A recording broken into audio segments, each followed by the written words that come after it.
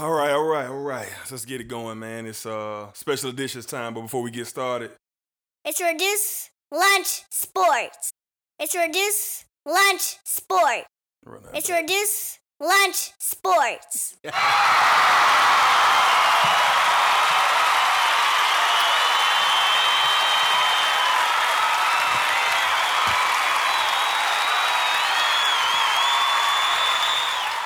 All right, yeah, man, we back, but we back with a special edition. All right, we're here today to review the decade, the 2010s. A lot of great sporting things have taken place in this decade, and we're here to talk about it. So before we get going, of course, I'm your man's Desiree L. Hicks Jr., one of your favorite sportsologists in the building. And this your man Black, one of your favorite sportsologists. We back for the decade episode. Yes, sir. So we got a special guest in the building as well. My main man, Papa Gary, is back in the building with us. Y'all heard him on the previous episode before. We're going to get him in here shortly.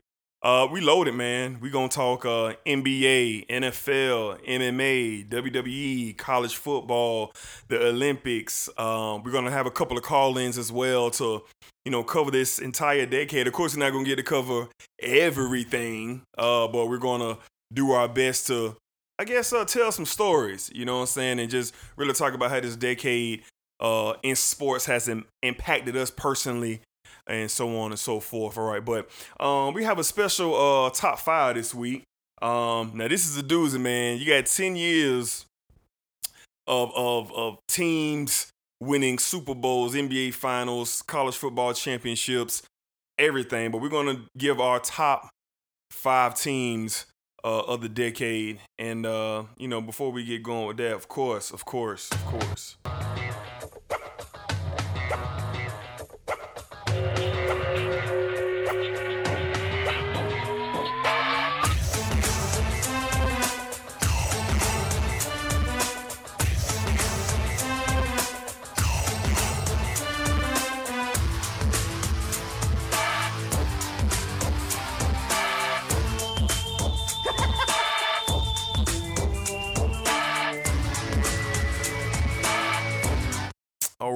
All right. So this is our top 5 special edition. All right. Black, what's up? We're going to kick it off with you, man. Hey man, yeah man, the top 5 teams of the decade, man. This was a tough one all around, but I got at number 5, I got the 2010 Los Angeles Lakers, the back-to-back champs. Got them at number 5. At number 4, I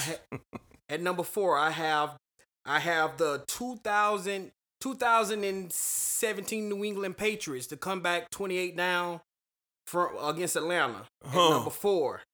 At number 3, I have the 2013 Florida State Seminoles. Okay.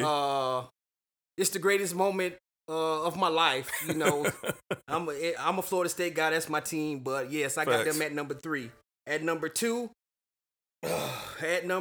I have the 2016 Cleveland Cavaliers at number 2. 3-1 down. One of the greatest things I ever seen. LeBron, Kyrie, they was able to get the job done against the defending champs and Golden State Warriors. And at number 1, I have the 2012 Miami Heat. The team that beat the Thunder. Okay. So that's my top 5 for the decade teams. Interesting. Yeah. Interesting with that Patriots pick that you got in there. But hey, okay, we're going to roll with it. All right, so my goal, for me, number 5, I got a 2015 UConn women's basketball team. They went 38-0. Statistically, they were the most dominant female women's basketball team of all time. Took no prisoners, crushed everybody. Really talented team there. My number 4 team is the 2016 Golden State Warriors. KD's arrival when he got there. Virtually unstoppable. You couldn't guard him. You couldn't switch on them. You couldn't double them. I mean, what you was going to do? They took care of the Cavs, and I think they swept them, in the finals, 4 games to nothing. So just impressive no matter what you think about it.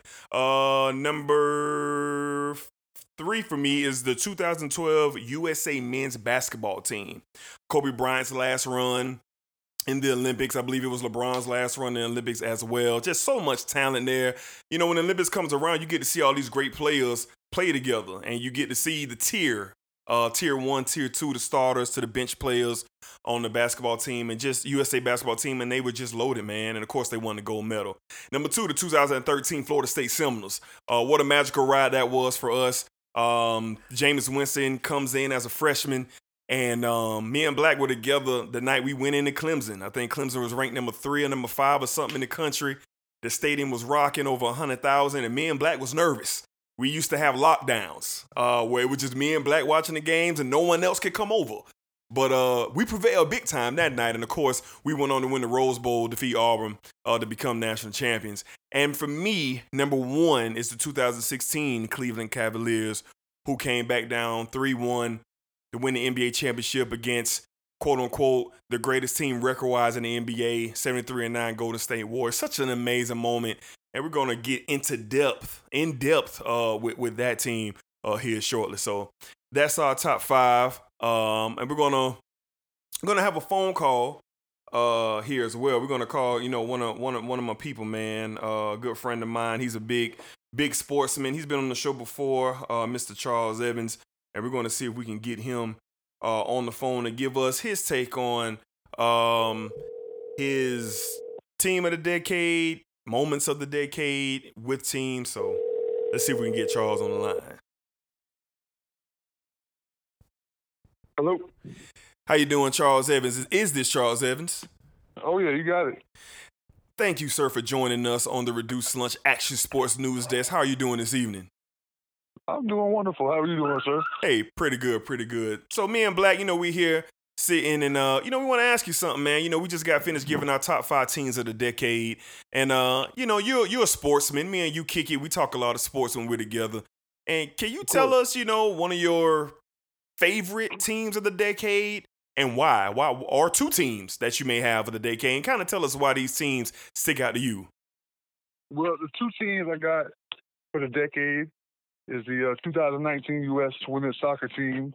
Okay. Just because you've never seen a level of dominance from really any team on a world stage. That's they, right. That's a good one. 3 World Cups. The only women's team to ever win 3, or any team, men or women, to ever win 3 World Cups. Oh. That's what they said. Okay. So that's one of them. And the other one is the 2018 Boston Red Sox. Really? Yeah. Over 100 wins. Never lost more than 2 games in the postseason. Right. Another World Series title. You got an MVP on the team. Yes. And Mookie Betts. I mean, it was pretty much phenomenal. It really wasn't a question of if they was going to win. It was just going to be how long until it was over. And you're saying that because I'm assuming you're a fan. I mean, that's part of the reason. Yeah, you and Black got something in common. He's also a Red Sox fan. Yeah. So, ain't nothing wrong with that. Yeah. So you say go Yankees, but so do you have any other moments from the decade? Anything that just sticks out to you in particular? Any sport? Anything that may just stick to you? A moment from the decade. I hate to say it, and I hate to say it, but the Cavaliers coming back from 3-1. Thank God LeBron had Kyrie on that team to get that title. Now, what we're not going to do now... Come on now. Hey, Charles, you can't do that, man, calling in on the show like that, man. You cannot do that. Come on, Charles. Hey. You can't say he had Kyrie. Come on now. Hey, now, I'm just saying, look, as a moment in the decade, that was a fantastic series. Came back. Hey, I'm not going to go no further. I don't want to hurt nobody's feelings on the podcast. So, okay. That's a big one. That was big for Bron, big for the city of Cleveland. Right. Big for his legacy. So I'm not going to take that away from him. That was huge. Right. And coming back against that team, I don't think anybody thought they was going to do it. So no. Well, so maybe one person A lot of people did. made money. Maybe one person believed. Maybe one. Yeah, probably LeBron. Maybe Savannah. Terrible. Okay, Charles, we just wanted to give you a call, man. We just, we appreciate your support, listening, and this is your second time being on the show, so we just want to give you a call and, get your thoughts on the decade, man. We appreciate you calling in today. Hey, not a problem. Thank you for calling me. Yes, sir. Hey, you take it easy, man, and we'll get up with you soon. All right. All right. Night. Yes, sir. Yep. All right, so yeah, that was my man Charles Evans giving his spill on his teams of the decade, which was interesting. U.S. women's soccer team, they were dominant. And then the 2016 very dominant team. Yeah, and the 2016 Boston Red Sox. He's right. They won over 100 games, never lost 2 games in the playoff series in the playoffs. So they were a very, very dominant team.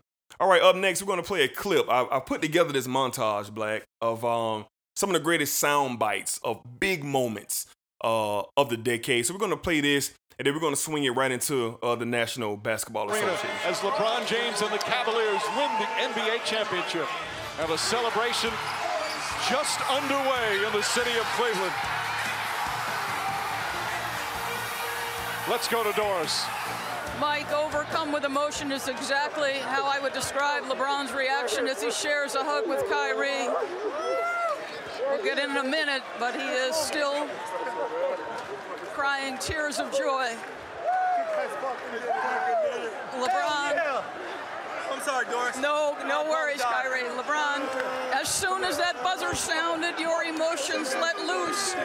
Can you describe what you're feeling right now?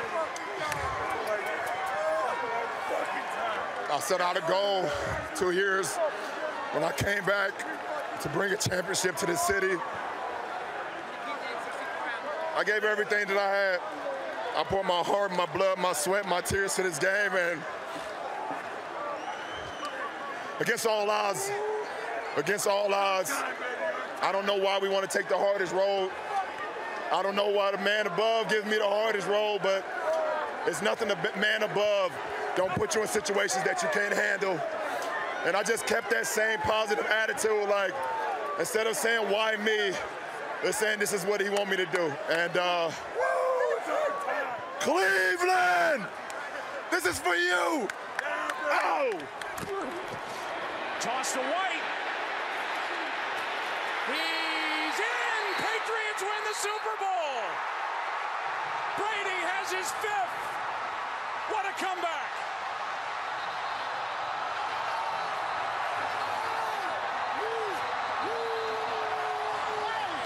A record-setting crowd, and everyone came to see Rowdy Ronda. Ronda over the top. Good head movement by Holly. Ronda's chasing her, but Holly's getting out of the way and cutting angles, ducking. Ronda connected with that hand, though. There's that straight left again. Holly is starting to show her skills. And you've got to wonder if Ronda starts getting desperate chasing Holly. Nobody doubts the skill everywhere. Oh, she's tagging. Ronda's standing right in front of her, and she's not taking her head off the center line, and her face is getting lit up right now. Ducking. Wow. This is incredible. Never have we seen this. Beautiful. Beautiful. She's hurt. Ronda's in trouble. She's hurt. Holly looking to finish. Holly Holm is the new UFC bantamweight champion of the world. Oh my God. Fight to the Undertaker. Brock Lesnar into the cover. Hooks the leg. The streak is over.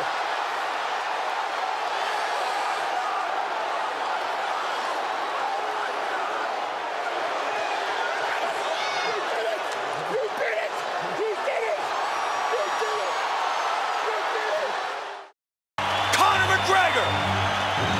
Jose Aldo. The most highly anticipated featherweight fight of all time. Green trunks for the southpaw, the notorious Conor McGregor. Black trunks for the champion, Jose Aldo Jr. Conor relaxed and smiling. Oh! He slept him!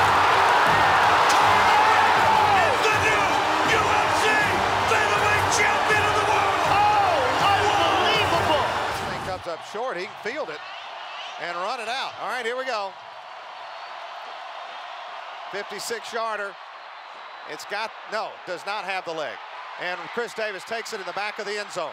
He'll run it out to the 10, 15, 20, 25, 30, 35, 40, 45, 50, 45. There goes Davis. Oh, my God. Davis is going to run it all the way back.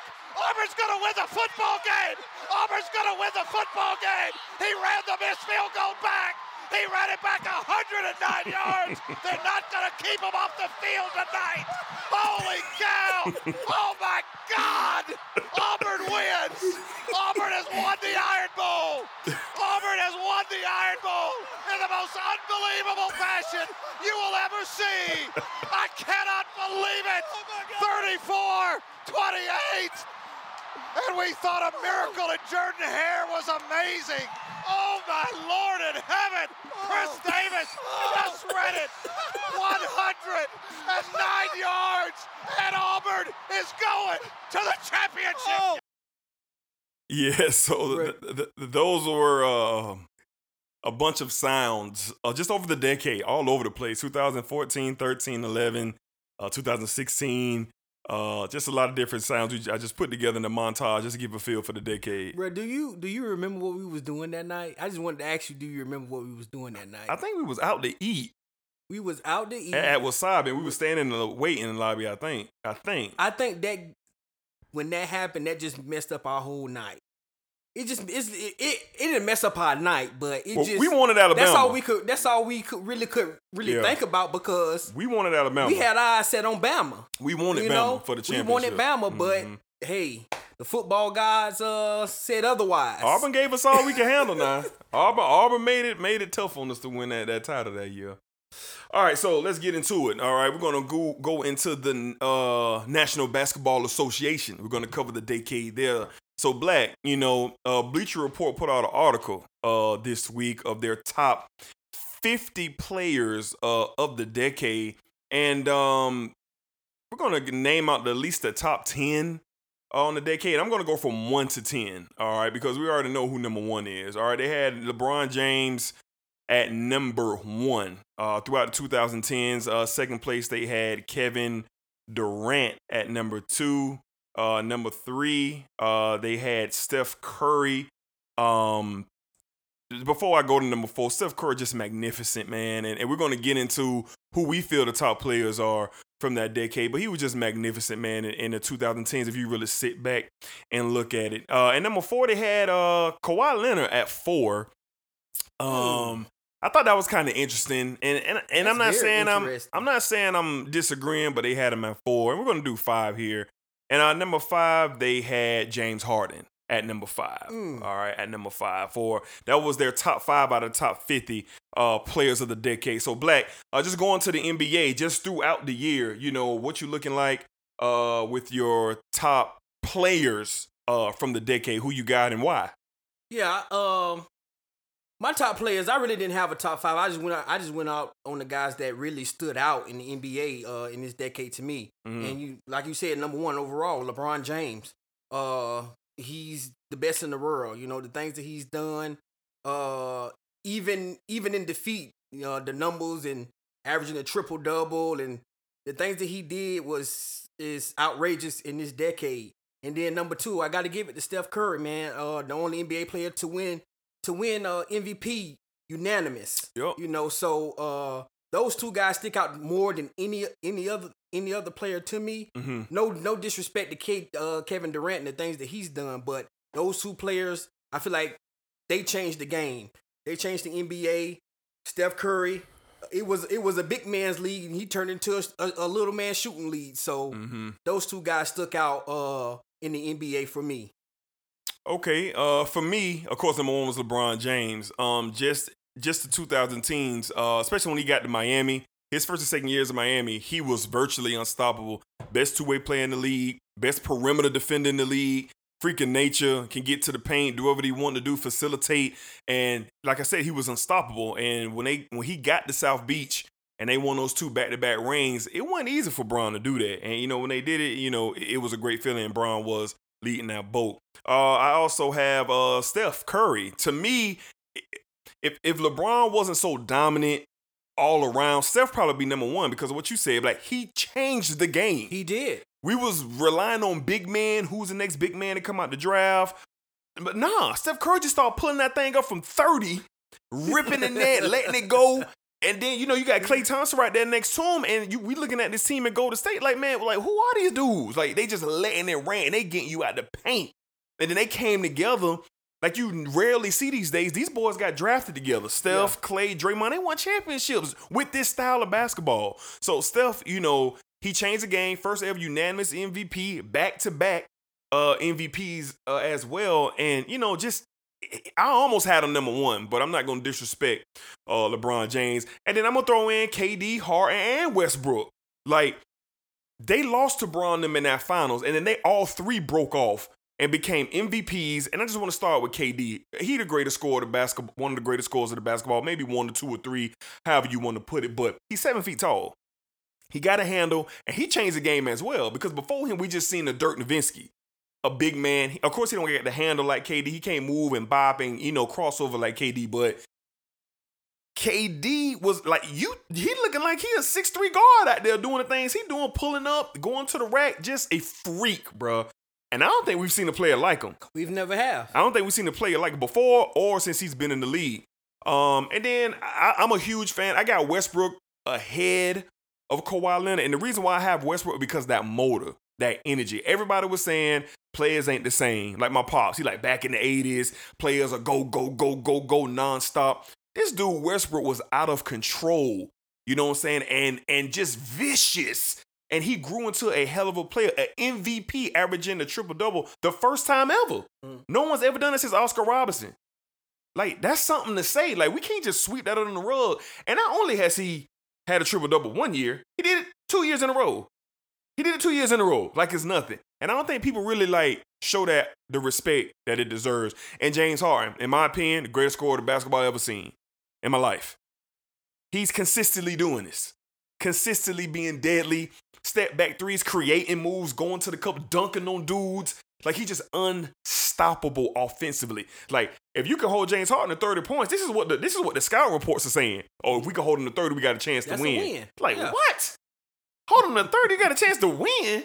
Nah. So those are my top players of the decade. I want to get Papa Gary in here just to get his sentiments on the past decade, what he's seen, who sticks out to him. And kind of give us some knowledge, Papa Gary. Hey, thank you for having me on the show, D. Yes, sir. And Black. Yes, sir. It's an honor. But as far as the NBA goes, I'm not, and you'll both know that I'm not a big LeBron fan. But I have to give him his props. Absolutely. With that being said, I was just reading a publication from the ABS-CBN News sports part of it, and they said Steph Curry is the player of the decade. Mm-hmm. And the reason why is because of the impact that he made with the three-point shot. I got you. LeBron, the best player, mm-hmm. but the impact that Stephen Curry had on the NBA was more profound than what LeBron did. I got you. The championships, the MVPs, mm-hmm. the outrageous range that he's just opened up in the NBA is just unreal. Deadly. I mean, he would come out. I think one game against Oklahoma, he pulled up with 6 seconds left in the game from the half court. Just and inside. Shot it like it was a free throw. All net. But with that being said, I say Steph Curry number 1. Okay. LeBron number 2. Kevin Durant number 3. Okay. James Harden number 4. And I'm about to give Russell Westbrook his props. Mm-hmm. Outstanding, dynamic, athletic. Yes. Mean player. Aggressive. Yes, sir. So those are my players for the NBA. Okay, all right. Appreciate you, Papa Gary. Shedding some light on the National Basketball Association greatest players of the decade. So we're going to transition into our best championship wins of the decade. And I don't know about you, Black, but I had a lot of fun reliving the decade, all the championship moments in the NBA. Mm-hmm. So, Black, kind of shoot us some of your moments, man, that touched you and teams who won the title in the National Basketball Association. Yeah, so I'm going to go, my first one, it was tough because I'm not a Lakers guy. I'm not a big Lakers guy, but I'm a Kobe Bryant fan. So I got to go to 2010 Los Angeles Lakers getting redemption on the Boston Celtics to win their second championship. Kobe gave everything he had. And if it weren't for guys like Ron Artest, Paul Gasol, Derek Fisher, Andrew Bynum, all of them, Lamar Odom, all of them coming through to get him his championship finally over the Boston Celtics. That was a great championship of this decade. Mm-hmm. The Cleveland Cavaliers coming from 3-1 down. Yep. the greatest comeback ever, I feel like, in basketball. Mhm. We've never seen anyone come back from 3-1 down. So that championship right there is always going to be in the record books, always going to be remembered, and it sits by itself. Mhm. And then the 2017 the Warriors, I'm sorry. Kevin Durant first year, total dominance. 16 year. 16 year total dominance. The things that these guys were doing when KD got there, even before, but when KD got there, it just went to a totally different level. Sweeping the defending champs in 4 games. KD coming down in LeBron face, dagger 3-pointers in his face. I mean, just silencing the Cleveland crowd, telling him to get out of here. Tough. To win his first championship ever in his career. Tough. So that was another special championship moment in the decade as well. Yeah, for me, I have 3. And I'm gonna start with, I think it was I don't have it right in front of me, so forgive me. I think it's a 2012 Miami Heat, the one when they beat the Spurs. I believe that was 2012. Look, man. Look, that team that San Antonio had, they was loaded like the Heat. Parker, Ginobili, Duncan, Kawhi Leonard, Patty Mills, like they had snipers out there. Like this team was loaded, and it was a real war. And a lot of people didn't feel the Heat was gonna overcome. Like, let's keep it real. The Spurs had a better roster, but the Heat had the superstars and the superstar on their team. And for that Game 6 to play out like it did, just the presence of mind for Chris Bosh to get the rebound after LeBron missed the 3. Bosh gets the rebound. Just to see him know where Ray Allen was. If y'all go back and look at that's a genius NBA basketball IQ. He gives it to Ray Allen in his spot. Corner 3, boom. I mean, just beautiful. That's a high pressure, high collision moment, man. And for it to happen like that, man, I had chill bumps rewatching it. Like, man, this was awesome, man. Like the Heat fans, they were just going ballistic. So that was a great series. And this next one almost took me out of here, Black. Almost put me in cardiac arrest. The 2010 Los Angeles Lakers. I knew that one took you out, bro. I remember we almost had to put you on the stretcher, my boy. Correct. Yeah. The year before us losing to Boston in 6 like we did, I really wanted that ring. That was Kobe's return back to the NBA Finals after some time, everything with Shaq. And I really, really wanted that ring. And I hate Boston. I hated Paul Pierce. I hated every KG, all that Boston Green. I hated him. I still do hate him. And for Kobe just to give everything he had, man, and we just didn't have enough. And they beat us by like 40 in like Game 6 and sent us on our way. And, you know, Kobe's an emotional player. He was crying in the post game. He was the MVP that season. And I was like, man, I don't know if we gonna get back. I don't know. And then the basketball god said, hey, guys, would you like Paul Gasol on your team? Sure, we would like Paul Gasol on our team. We got Gasol in there, went to Orlando, got us one. And I was so happy when Boston clinched the East and got back to the finals and we had a chance to knock them off. 7 games of just pure excellence. I remember the Lakers were down 3-2. Game 6 in Boston. Everybody was like, oh yeah, Boston gonna take him again. And Kobe said, not so. Derek Fisher said, not so. I think Derek Fisher had like 6 or 7 threes that game. Kobe was so clutch. Tony Allen was the best perimeter defender in the game at that time, and he let Tony Allen have it. And ultimately, even Kobe didn't have the best game in Game 7 of that series. Lamar Odom, Gasol, and Ron Artest kind of got us home. Hey, we did it. Ring number 5 for my man's Kobe Bryant, the 2010 Lakers. And to me, the greatest championship win in any sport. Any sport since I've been alive, 35 years on this earth, I've never seen a greater championship win than Cleveland coming back 3-1 in the NBA Finals against a 73-9 team, or whatever it was. 73-9. I've never seen a team. You would think somebody's gonna lay down when it's 3-1 against that team. Yeah. The MVP. And then they went to Golden State. Kyrie and LeBron, 40 pieces. 40 pieces. Let's get back to Cleveland. Another 40 piece by both of them going back and then getting back to the Oracle for the most dramatized basketball game I've ever been a part of. And I've seen Mike play. I've seen Kobe play. I've seen it. But the feeling that I got, man, I almost had anxiety watching this game because I wanted LeBron and the Cavs to get it done so badly, and they did. In such a beautiful moment, LeBron crying, just unconsolable, screaming the way he was. It was just a beautiful, beautiful moment, man, to watch Cleveland win that championship. So, Papa Gary, you have a championship win that kind of takes your breath away from the decade. Yeah, and I'm piggybacking on you. You know I'm a diehard Laker fan. Absolutely. Also. Yes. I watched a piece today on Facebook about Kobe, his determination to win without Shaq. Oh. And once Shaq left, Shaq was giving him all the grief he wanted. He can't do it without me, and he can't do this. And I think the next couple of years they went down in 4 games to Phoenix and 5 games to Phoenix, and he was saying he wanted to be traded, and we needed some more help, and we brought in Paul Gasol, and we went and did it. That's my best moment of the decade in the NBA. Yes, sir. I mean, such beauty. Yes. Such beauty, Papa Gary. Yes. Man, just thinking about it, I'm over here kind of going through it right now. Okay, well, we're going to keep it going. Okay, so those are our championship memories from the NBA this past decade. You want to transition over into MVPs. Who was your standout MVPs of the decade in the NBA? And I'm going to kick it off here, Black.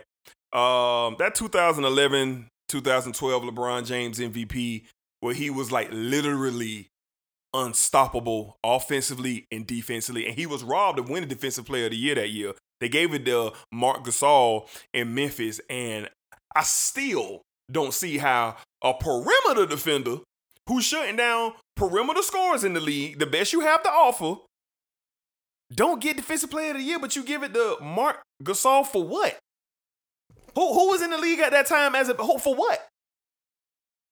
It's ridiculous. And y'all skimped LeBron on that, but ultimately LeBron should have won that unanimously. It was only one person to give somebody else a vote, so he should have been unanimous. But that 2011 LeBron James MVP. And, I mean, how can you not? The 2014-15 Steph Curry MVP season. He changed the game in one season. Changed it. He literally was locked in for 82 games and for a championship. And it was just astounding to see, because what Steph Curry did for the game, he made kids around the world who are 5'11", maybe 6 foot, 6'1". He made them believe that if I get my jump shot right, if I can get my handle right, I can go to the NBA. Steph Curry, they say he's 6'3". I don't really know if he really 6'3". I don't think he's 6'3". He might be 6'1.5", maybe 6'2". But for him to do what he does, and so good at it, and his craft just really say, hey, if you can shoot the basketball, you can be in the NBA. And he deserved to be unanimous MVP. It wasn't even close to me, so I tip my hat to Steph Curry, man. Black, who are your MVPs of the decade, man? Yeah, man. We had some good MVPs in this decade, but like you said, the number one to me that stands out is Steph Curry. Not just the unanimous one, the back-to-back. This man went back-to-back. He went back-to-back for a reason.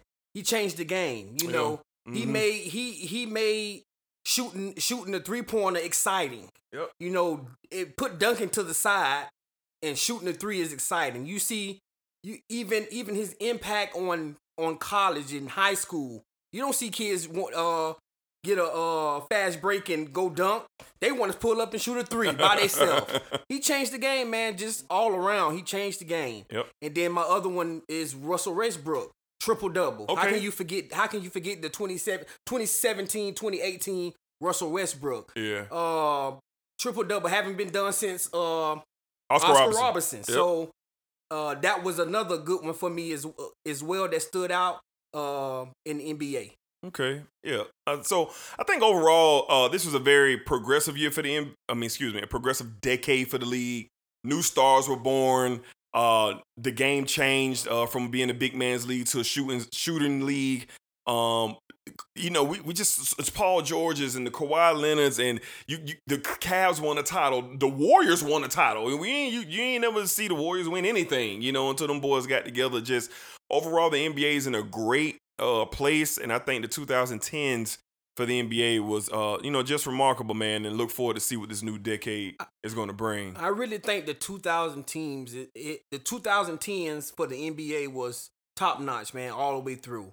Yeah. A lot of these guys that we and whoever follows basketball, like we was able to see these kids come up from the high school ranks and then some of them go to college. We were able to see them in college. Mm-hmm. So to see them get to the NBA at the highest level and achieve the things that they achieved, it was great to see in this decade. And I know we're gonna get many, many more memories from these guys. Yes, sir. Yes, sir. All right, so we're gonna call a fan favorite of the show. A guy who just, he doesn't hold his tongue. He just lets it rip. We're gonna call Freddie Bricks into the Reduce Lunch Action Sports News Desk podcast here. Hopefully we can get him on the line here. Hello, is this Freddie Bricks? Yes, it's good. Hello, how you doing? So this is Desiree L. Hicks Jr. of the Sports Desk. How are you this evening? I'm doing swell. How you guys doing? What's up, Black? Fred, what's up, my boy? Ain't nothing, bro. Hey, man. Hey, Fred. We're talking right now about the NBA, just a decade in review of the NBA, man. We just want to kind of get your thoughts, man, on the NBA, whatever, what your thoughts on your best championship win, MVP, favorite player, whoever. Just want to get your thoughts on the decade of the NBA. Well, the last decade, I really think the NBA is just grown as much. It's crazy just how in a decade it's grown. I don't know when LeBron joined the Miami Heat, but previous before that, you had the Celtics get together, but we didn't think that was going to be a thing. We thought, hey, that's 3 veterans. You know what I'm saying? They all deserve a ring. You know what I'm saying? Let's let them go out. And then when you had Bron leave, you know what I'm saying? It was just so shocking, but just to see, in this decade, all these years later, because they won a championship. That was at the beginning of the decade, 2010. Yeah.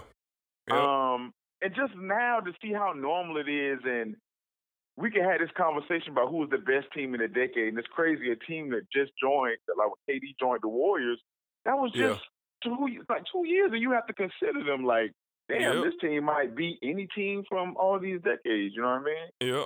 So I really enjoyed it. I really enjoyed the ride. I think even the way we cheer about basketball, the way we look at it is different because look at Bron going to the Lakers now. It don't even make sense to just have this hate no more. You know what I'm saying? It's weird. Right. The NBA is in a weird spot the way you can watch a team you hate and still love it. It's weird. Absolutely. It's weird. So I know you a major LeBron supporter. So we really been juicing on the 3-1 Cavs championship win. Probably we're 37 minutes into the episode and we've juiced the 3-1 win. So can you take us back to how you felt and what it meant for you to see Bron actually pull that off? Well, I can remember we was all going out real heavy, the sports bars around that time. Mm-hmm. And I just kept, we all kind of nervous. I remember talking to Black, I remember all of this stuff. Yep. And I'm looking at these niggas lose, but when they lose, they don't look like they losing because of skill. It just look like they losing because the Warriors can hit the 3 ball and can just erase anything you trying to do. But LeBron just had that look in his face where it was we never seen it before. So I can just remember talking out of my ass hey man, we down 3-1, but look, I remember telling you this. I was like, look, the next game is in Cleveland. Yep. You win that game. Yep. You go back to this game 6 at Golden State. No, I said if you win that game, there's no way you losing in Golden State. No way. It's not. And you telling me the last game? No. No. I'm doing that wrong. Game 5 was in Cleveland. Game 5 was in Cleveland.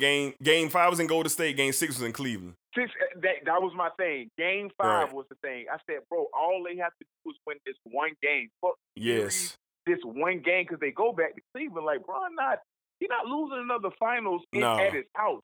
You know what I'm saying? Not this way. You know what I'm saying? So I was like, this going to have to be in Golden State. And I was like, who y'all going to take? LeBron in a one-game sample. The series is over with. Now it's one more game to play. And in the way it ended, Kyrie, that shot, it's the moment of the decade. You know what I'm saying? You kidding yourself if you say that's not blessings. Just the moment of the decade. Absolutely, Fred. I mean, so you said it so beautifully, man. I mean, I was getting chill bumps listening to you speak about the 3-1 comeback, man. But yeah. So, yeah, man. Hey, you got anything else to add on the decade before we get you out of here? It's been a great decade for sports, especially for basketball, man. And, you know, I'm glad, the sports show, we at least caught the end of the decade. You know what I'm saying? Like, we can go into this next decade into, another great decade of sports. You know what I'm saying? And hopefully the decade of shows, man. And I appreciate you calling, man. All right, yeah, man. I see y'all got a little bit of Fred. today for Florida State. You know I know. Yeah. Shout out to the Mighty Gators. Hey, well, right quick. So we live right now. So I'm not even talking. I'm talking the games. I gotta. I know y'all gonna talk about it. I don't know if y'all talking about it on this show, but I know y'all gonna get it with the next show. But man, what's going on with Clemson, man? We're gonna talk about it, man. We're gonna let it play out. All right, We're gonna let it play out. And Oklahoma never again. That's all I say. We're gonna talk about it. Episode 37 of the Sports Desk is coming, so we're gonna talk about it. Hey, Fred. Hey, we appreciate you calling in, man. All right, Fred. We thank you, man. All right, thank y'all. All right, man. Yo. All right, so that was the great Freddie Briggs. Fred was a little chill, thank God. On this episode, we all know Fred. Yeah, we know how he can get. Yeah, a little vibrant. Okay, so that's gonna wrap up everything NBA of the decade. We get ready to transition until the National Football League, and just for kicks, man.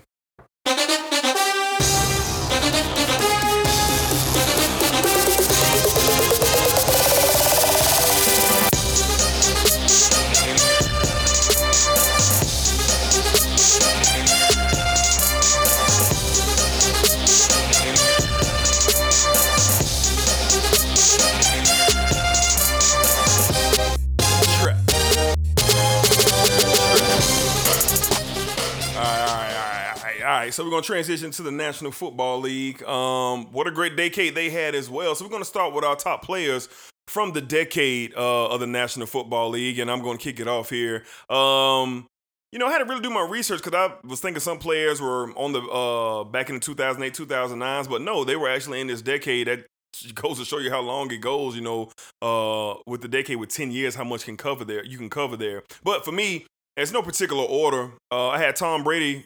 I guess so. Tom Brady, number one. The GOAT.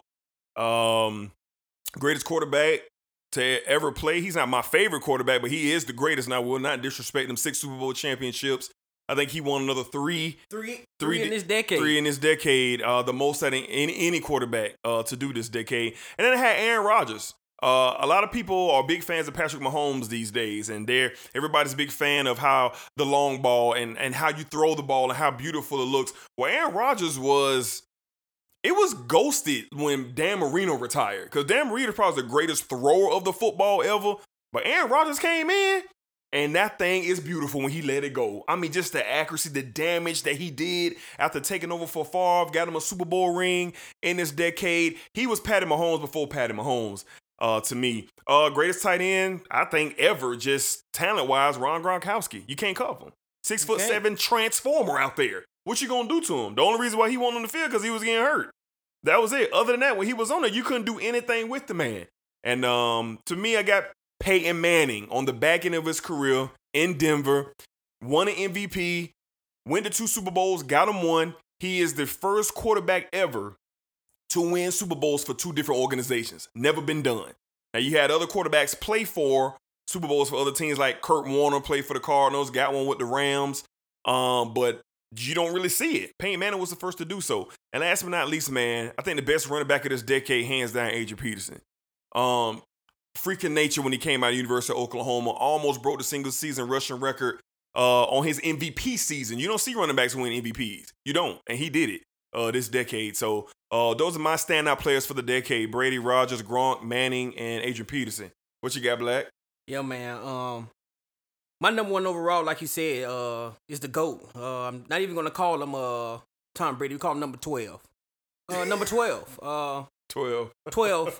That's the guy. He's always going to be number one. I don't see how it could be any different on anyone's list. 6 rings. What can I say? Mm-hmm. Also in this decade, I got Peyton Manning. Like you said, the only quarterback to win 2 Super Bowls with 2 different teams. One of my favorite all-time great players, quarterback. One of my favorite quarterback of all time is Mr. Peyton Manning. So yes, sir. Respect to him as well. He's my favorite. And then I got Larry Fitzgerald. Fitzgerald now. His body of work, with different quarterbacks, it ranks up there for me. Down there every week. It's like even with a third string quarterback, he seems to still do his things. I'm talking about 1,000 yards year in and year out. Yeah. So he's another player in my decade. And then I had Marshawn Lynch in a decade. I was able to look at some videos and just see Marshawn Lynch, how he took over games for Seattle. How he just he basically ran his way to getting the Seattle Seahawks to the next round. You know, just the remarkable plays he's had throughout his career in this decade. It was fun to see. And then I agree with D. Same thing, Adrian Peterson. One of the only running backs to ever win the MVP. His body of work through the years of this decade is amazing. Even in this year, it's still amazing to me. He still got games where he rushed for over 100 yards with 2 tubs or a touchdown. Yeah. You know, and he's 30, 35, 36 years old. Crazy. You know, it's crazy to watch him. So that's who I got, who stands out as my players in the NFL. Okay, we're going to swing it over to Papa Gary. Get Papa Gary's take on the National Football League in the last 10 years. Papa Gary, who stands out to you just throughout the last 10 years of football? Okay, well, my number one is, of course, Brady. I'm not a fan of him, but you got to give it to him. Yes, sir. He's remarkable. I mean, and he's still playing at a high level. Not so much this year, but in the past years, he's been doing it for forever. Yes, sir. Peyton Manning. The reason I'm giving it to him, just like Black said, he won 2 Super Bowls with 2 different teams. The only player to do that. And for him to come back off neck fusion surgery, and lead a team to a Super Bowl was remarkable. Absolutely. Drew Brees. Okay, Breezy. Mr. Consistent. Breezy. I mean, most touchdowns ever, most passing yards ever, most 500-yard passing games ever. So, I mean, with that's enough right there to give you your props. You might not like this, but Antonio Brown, he has been dominant in this decade. More catches in this decade than any receiver in the NFL. So, and then my last one was Russell Wilson.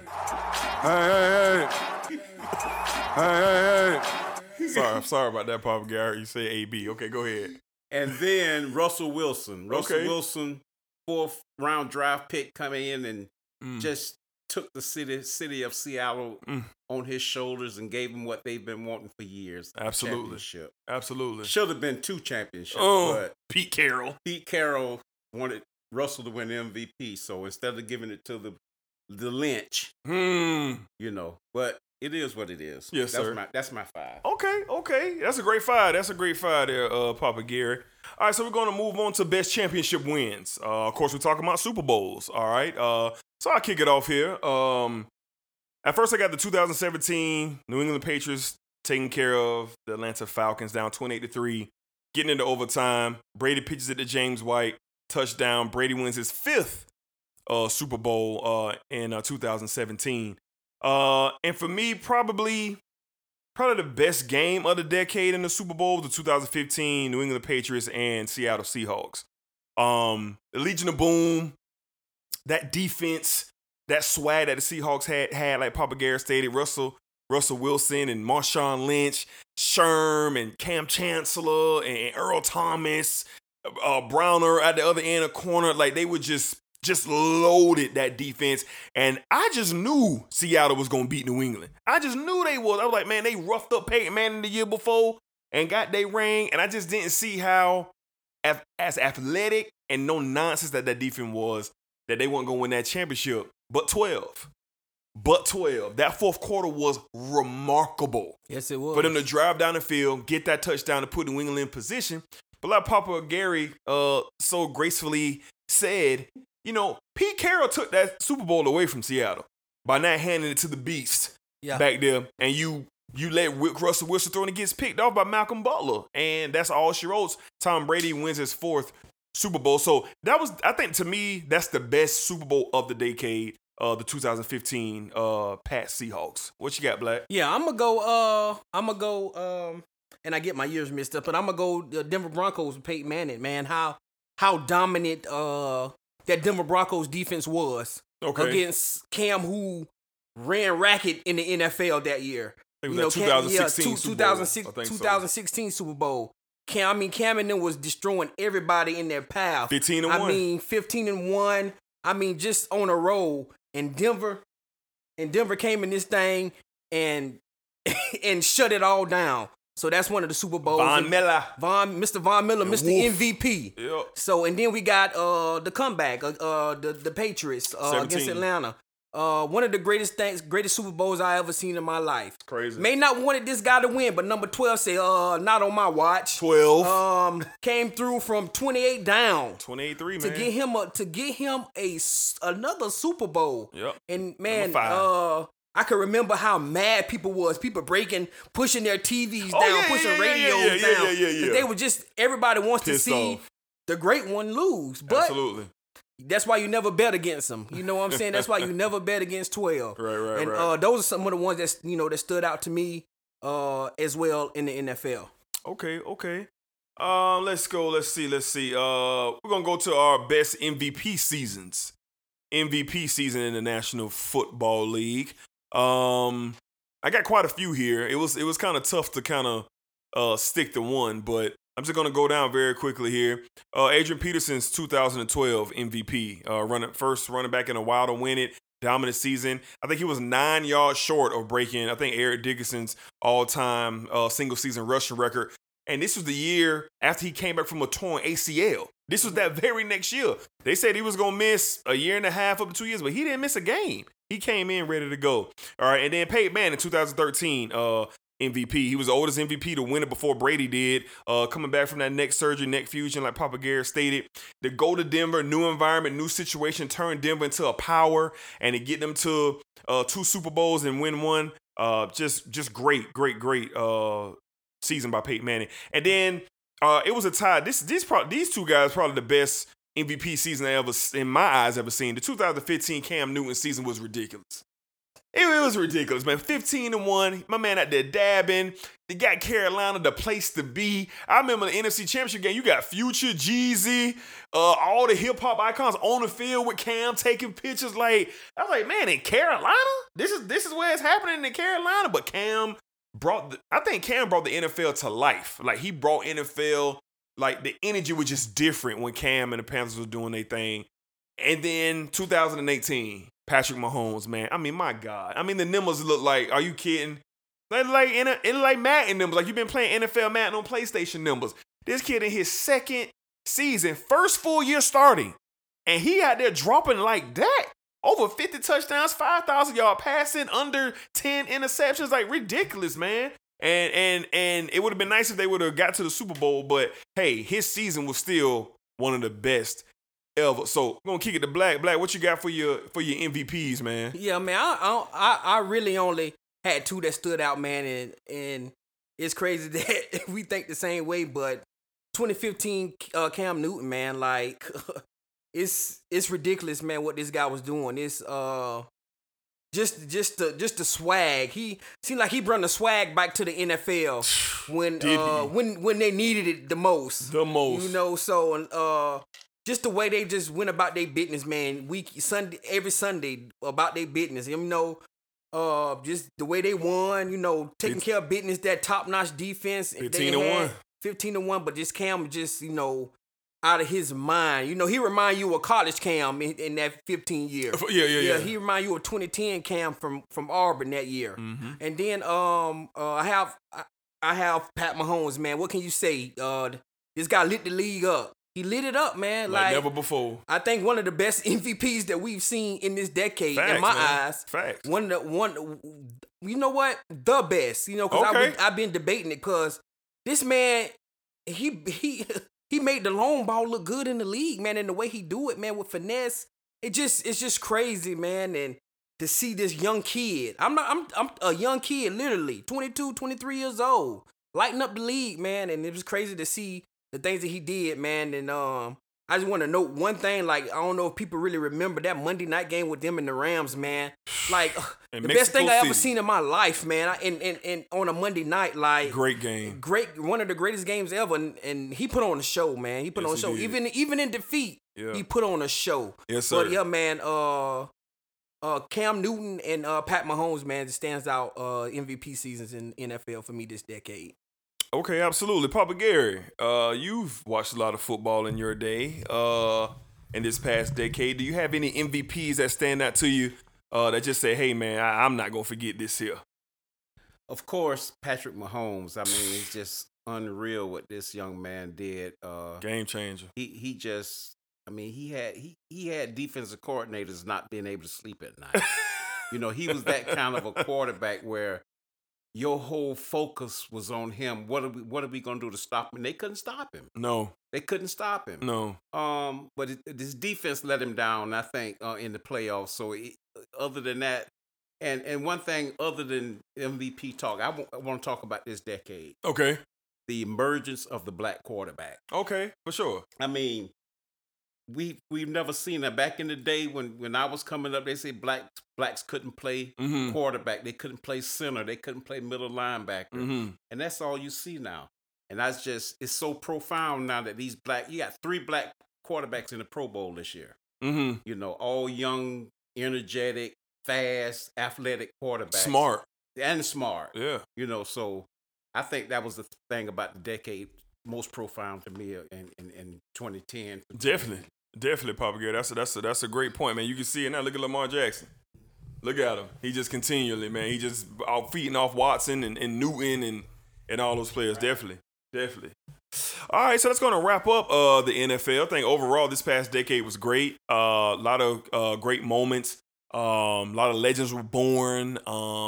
Super Bowls, MVPs. We just had a lot of great moments and transitioning. The NFL's in good hands. You know, a lot of great young stars, Mahomes, Watson, Lamar Jackson. These guys are going to be here, and they're going to make sure the NFL is in good hands. All right, we're going to transition into mixed martial arts, okay? Preferably the UFC. Me and Black, you know, we're huge MMA fans, and man, this decade has been amazing, man. And you know, you get so many fights, you get so many stars, you get so many whatever. It's just a lot. All right, so I'm gonna let you kick it off, Black. You know, Black, what fighter stood out to you the most this decade? Who made an impression on you in MMA this decade?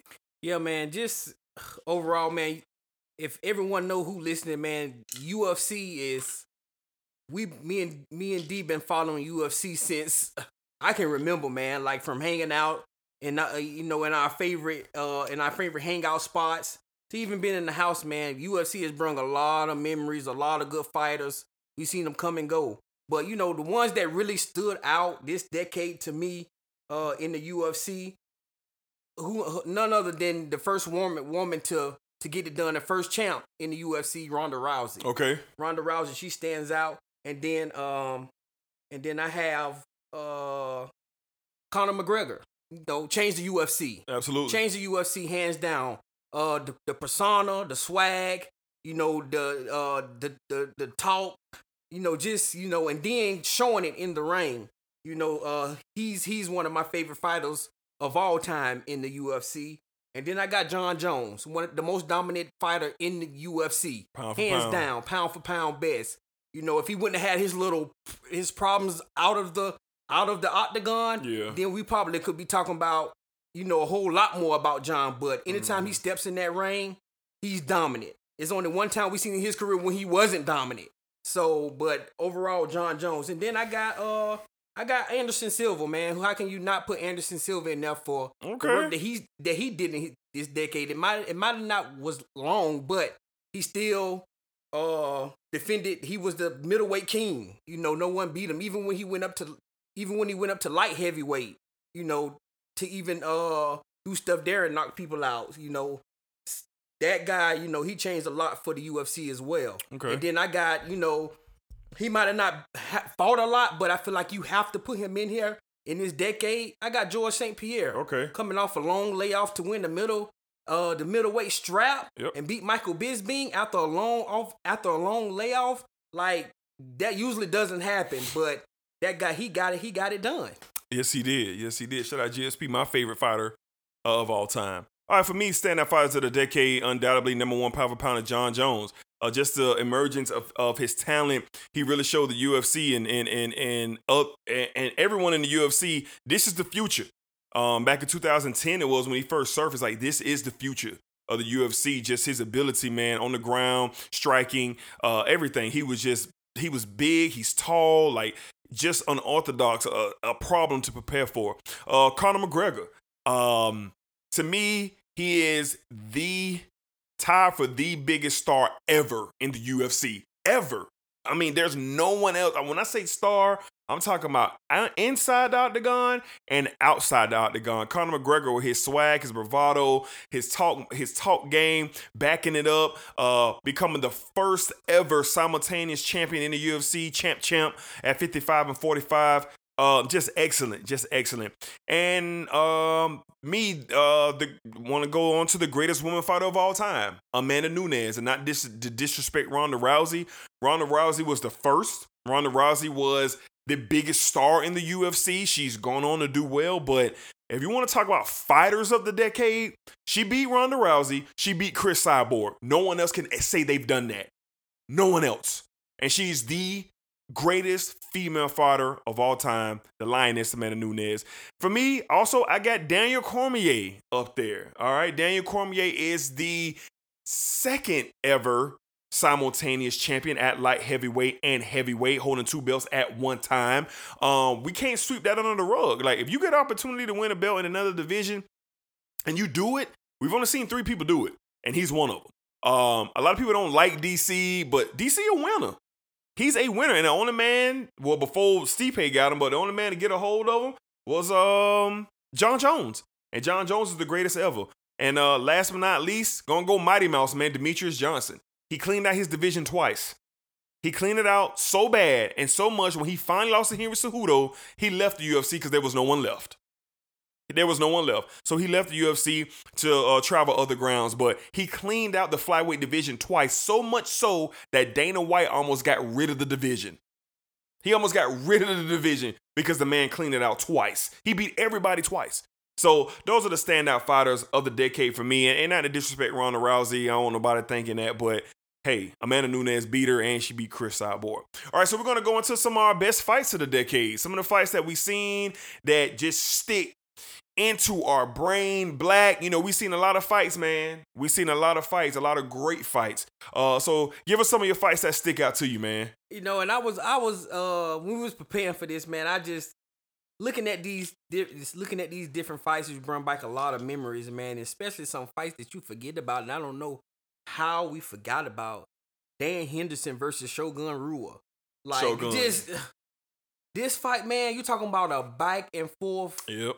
Round 1 to round 3. Yep. Like, it was insane, man, to watch these guys go back and forth, man, and for Dan Henderson to prevail and come out on top. Yep. That's one of my favorite fights. And then another fight that that stood out to me, and this fight happened on my birthday weekend, and I'm always proud to talk about this fight because it was a big deal for me because I'm such a big fan of hers. Miesha Tate, man, overcome and beat Holly Holmes to put her to sleep, man, to get the strap. That was your bachelor party weekend. Bachelor party weekend. Okay, I'm wrong. My fault. Yeah. My bachelor party weekend. Yeah. For Miesha Tate to do what she did, she had to go all out or nothing. And she got it done. Because she was losing this fight. Badly. She was losing this fight, man, and such a great night because I wanted to see her win because she's one of my favorite women fighters. So for her to choke out Holly Holmes and put her to sleep to win the strap, that was another good moment for me. And that was huge. And last but not least, Conor McGregor, Nate Diaz 2. Who could forget back and forth war for 5 rounds? Yeah, how can you forget it? Conor knocking Nate down 8 times. Nate coming back in the 4th and 5th round McGregor had McGregor in deep water. Mm-hmm. Well, we didn't know if he was going to win or not, but he prevailed and got the win. Mm-hmm. Yeah, great fights, man. Yeah. Great fights. We share similar, one similar fight in particular. Shogun versus Hendo. 2011 UFC 139. Excellent fight, man. Excellent back and forth brawl between two legends. And of course, Hendo prevailed. For me, 2015, the greatest welterweight fight of all time. Robbie Lawler defended the welterweight title against Rory McDonald at UFC 189. This was one of the most gruesome fights I ever seen in my life. 5 rounds of just pure hell.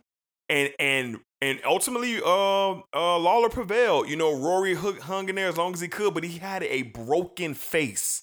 His face was broken. His nose, his cheekbones was broken. And the one shot Lawler hit him, and he just folded like a chair because the pain was just so extreme. Do you remember Robbie's lip? Yes, it was tore. Oh His lip was tore in half. I could not believe that, man. And he retained. Yes, TKO. Yes, he did. Greatest welterweight fight I ever seen. All right.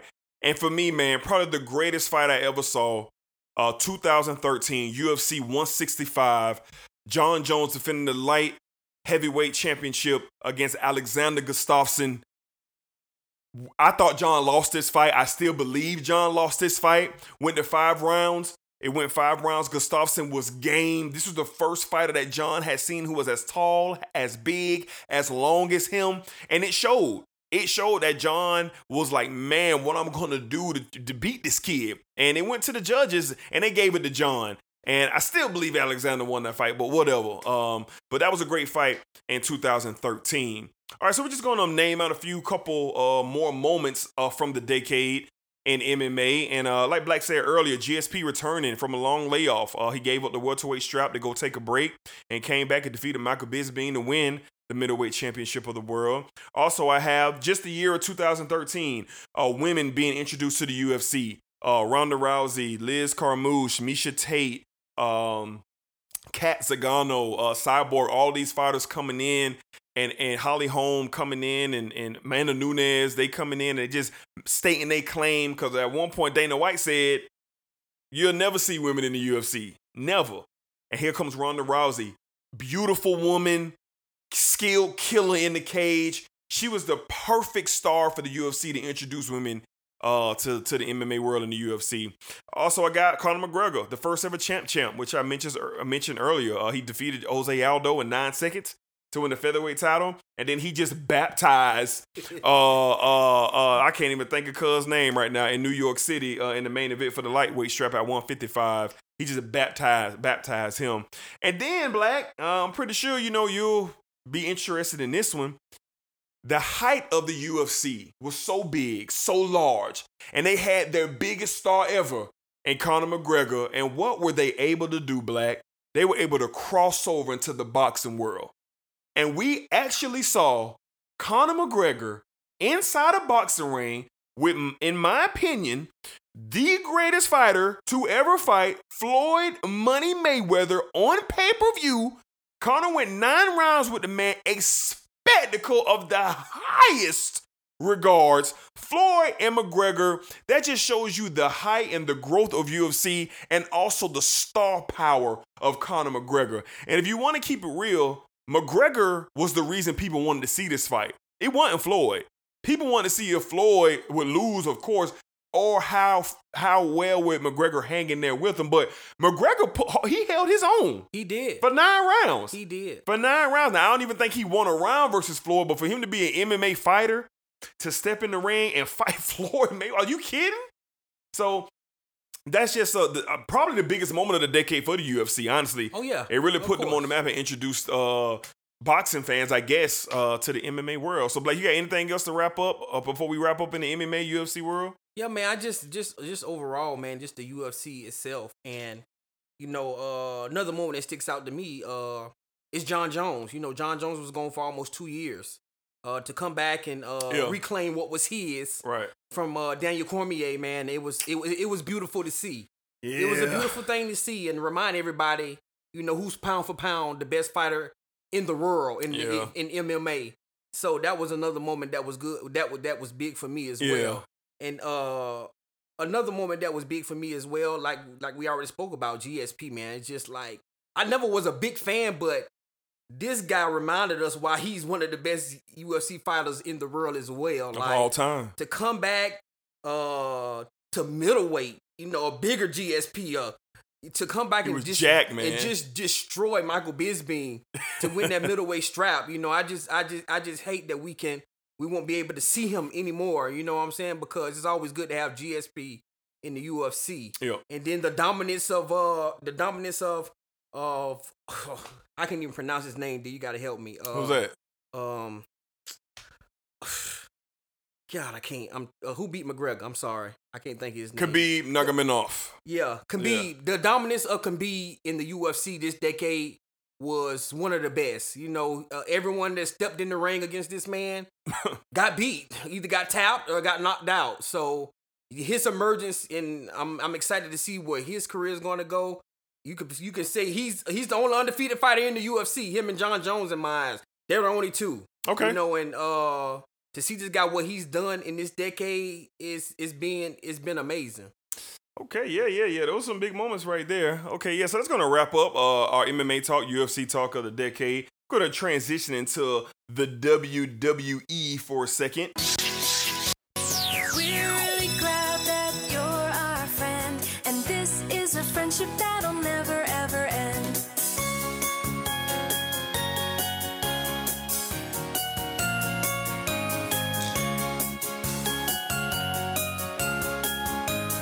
If you're feeling lonely today, come along and throw your cares away. Throw your cares away. Throw your cares away. Throw your cares away.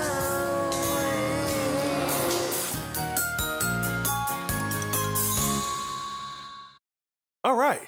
So, we're here for the WWE. I'm excited about this one, Black. I'm excited too. I'm really excited. Yeah, I'm excited too. We've been wrestling guys our whole life, man, and even as we're getting older in the tree, we still keep up with it, man. But reviewing this past decade in WWE was great. So let's get right into it, man. So we're gonna give our top wrestlers of the decade, and Black, let's kick it off with you, man. Who do you got, man, and why? Who are your top wrestlers of this decade? Listen, this was fun, man. I enjoyed this.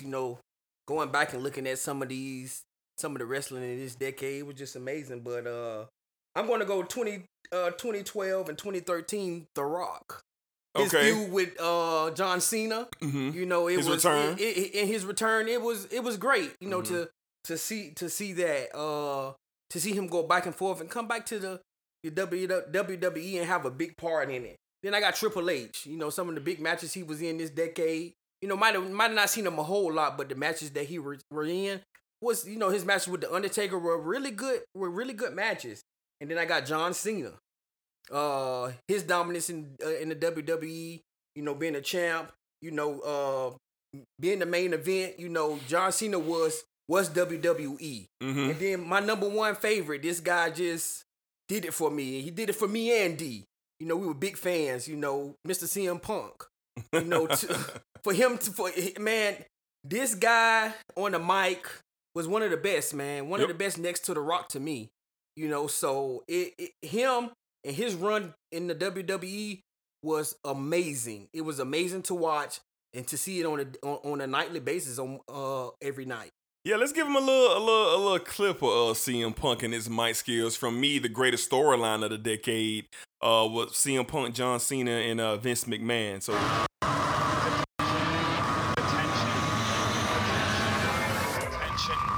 Do I have everybody's attention now? I was suspended by Vincent K. McMahon because of some things that I said. I didn't get in trouble because I announced July 17th is the day my contract comes to an end. And trust me when I tell you, I am leaving with the WWE Championship. I didn't just get in trouble because I said this company inside and outside the ring are filled with a parade of shameless ass kissers. I didn't just get in trouble because of this little nugget. And I would like to think that maybe this company will be better after Vince McMahon's dead. I got in trouble basically because I have the balls to say things that nobody else has the balls to say. Yes, he was great, and I'm gonna pick it up right where Black left off with Punk.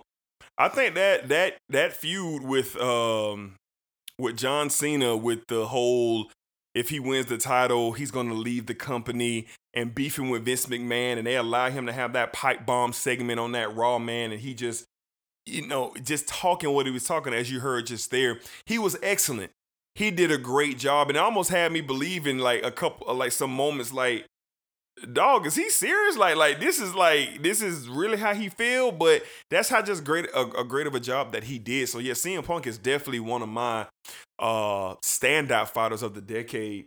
Gonna move along to, I have a few more. We're gonna move along. To me, she is currently right now the best wrestler in all of wrestling right now, hands down. I don't think nobody's better than her. She's a great performer. Her namesake from the Nature Boy, Ric Flair, Charlotte Flair, the most decorated women's wrestler of all time. She's held all the titles multiple times. She is a great athlete, beautiful young lady, great staple for the WWE and wrestling overall. And her talent her talent in the ring overrides all that I just said. Well, if you see a match from her and you see her perform, she was a part of the first ever WrestleMania main event with Rousey and Becky Lynch. First Hell in a Cell match, women's match with Sasha Banks. Like, she was a part of a lot of firsts. And Charlotte Flair is one of mine.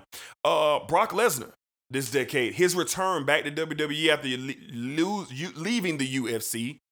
You can say what you want to say about Brock. You like him, you don't like how they do him, but when he get in that ring, man, he performs and he's dominant. And he's gave us some great matches, man. The match with him and AJ Styles, the match with him and Daniel Bryan, of course the one with the Undertaker. The one with Triple H. He's had some great matches, man, in his return this past decade.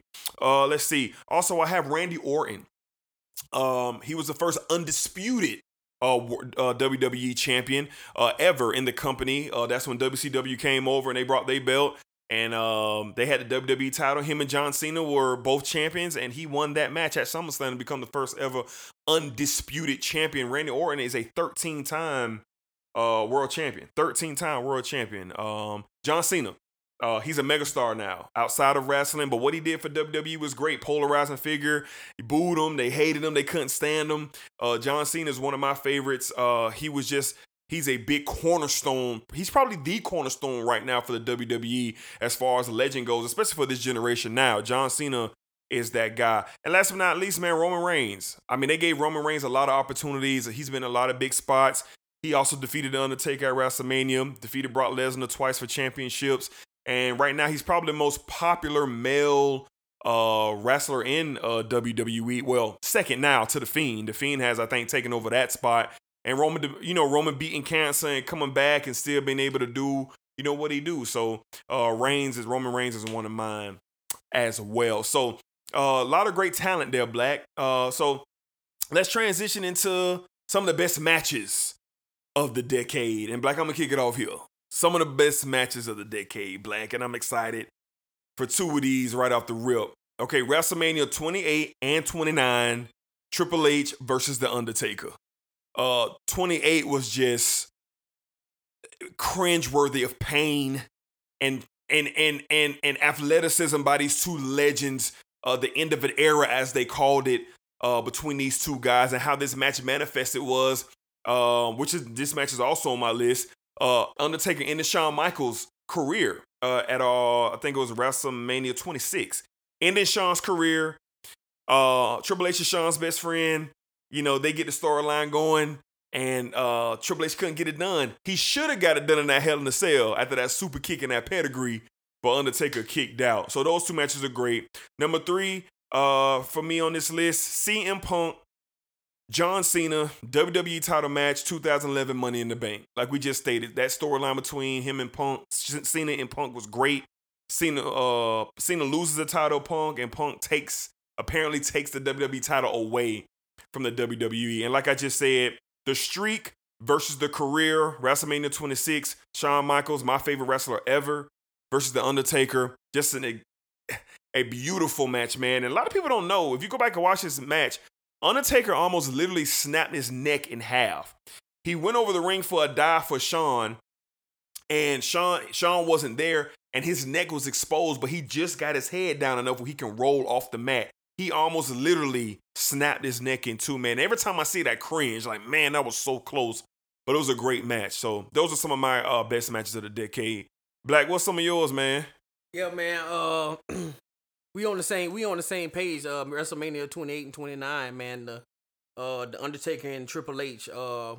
That's some of the reason why I put Triple H in some of my top wrestlers of the decade, because those two matches by themselves, and even his match with Batista just last year. Oh yeah, that was good. So that was a good match as well. And man, just to remembering those WrestleManias 28 and 29 with Triple H and Undertaker, man, like every single one of those matches were intense. Yes. Intense. Like, it was crazy. Especially the one with Shawn Michaels was the guest referee. Hell in a Cell. Hell in a Cell. So Yep. it was amazing, man, those matches. And then another one, CM Punk taking the belt, running in the rafters in Chicago. Like, man, I wish we had his music so we could just play it. When his music hit, it was just like, it was crazy in his hometown in Chicago. Yep. I remember me and D made it our business. Yes. Our business to watch that pay-per-view. Yep. It was like we were watching Florida State play football. It was that big. It was great. Like, that storyline with him and Cena was amazing. Great. I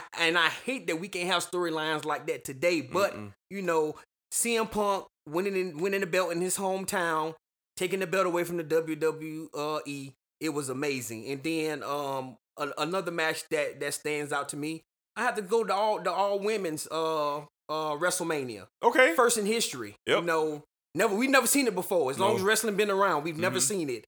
And for Becky Lynch to prevail, and then Charlotte Flair, you know, one of the best women athletes one of the best athletes in the WWE. Period. And it was amazing to see her, Ronda Rousey, you know, make history, man. And I remember when they first announced this, and Twitter and the social media world went crazy over this.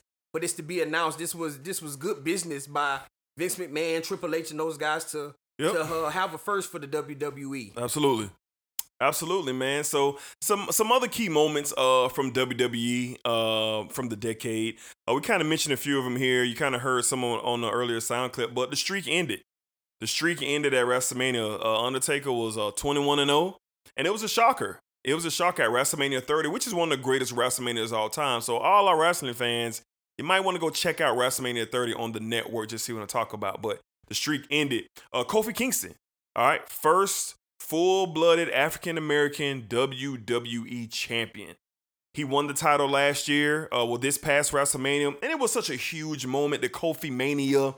We got a WWE champion who looks just like me, you know, and I had never, ever seen that in my life. Now, not to discredit The Rock, because, you know, The Rock is also half black. His father is Black Rocky Johnson, but Kofi Kingston was the first full-blooded African-American WWE champion. We saw that.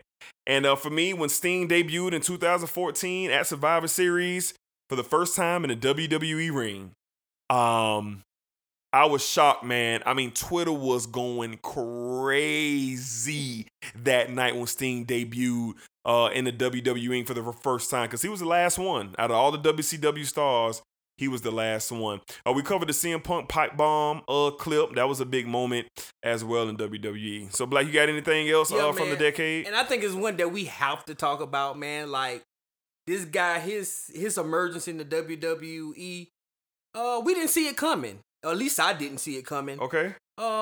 In WrestleMania 30, Daniel Bryan, man, running the gauntlet. Oh, yes. You know, good call, Black. Good call. In New Orleans, you know, to become the champion, man. WrestleMania 30. We might have not got to see Daniel Bryan because he got hurt, but his emergence in the WWE and all his Yes fans. That Yes movement, yes. Man, that Yes movement was amazing. I don't think we give Daniel Bryan enough props for that, man. And I hope they can get that going again at some point, because that was huge. Yes. And that was the icing on the cake for WrestleMania 30. As great as that WrestleMania was, that was the icing on the cake, man, to see that happen. Daniel Bryan walk out after running the gauntlet, just to get to win the WWE championship. Yeah, that Yes movement was nuts. Now I remember we were in Buffalo Wild Wings, man. And I think we were there for. I think did Daniel Bryan win the title there? Yeah, he won it. We went. Yeah, we I went think out we and were. watched it. Yeah. I think we were there, man. And like, I'm playing it right now. Like, I'm just watching it, man. Like that. The Superdome was going stupid. And you right, Black. We would be tripping if we forgot about Daniel Bryan because that yes movement was incredible, man. And, I mean, and then it turned into a worldwide phenomenon. It turned into a worldwide phenomenon. Everybody was in basketball and football. Yes, yes, yes, yes, like everywhere. And some people don't even know where it comes from. That's the thing. Some people don't know where the yes movement came from.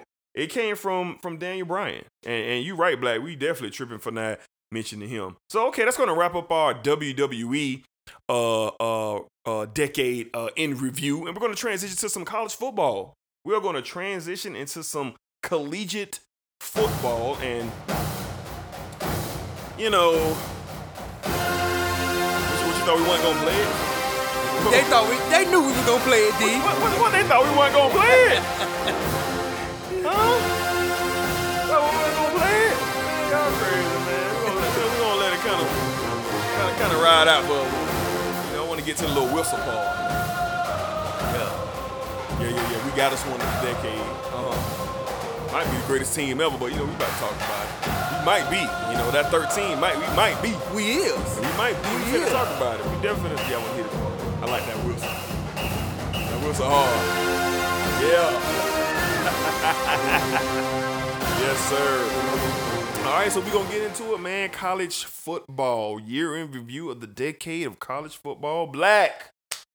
Let's jump right into it, man. Give me your standout teams of college football this decade, man. Let me know, Black. Who you got? You know, this is not hard here, man. It's not hard to talk about, but you already know the 2013 National Championship, the Florida State Seminoles. You know, how can we not bring that up? First time in the Rose Bowl. You know, we got a ring this decade. A nice, pretty ring this decade. Yes, sir. We got a natty, and we did it in Southern California in the Rose Bowl.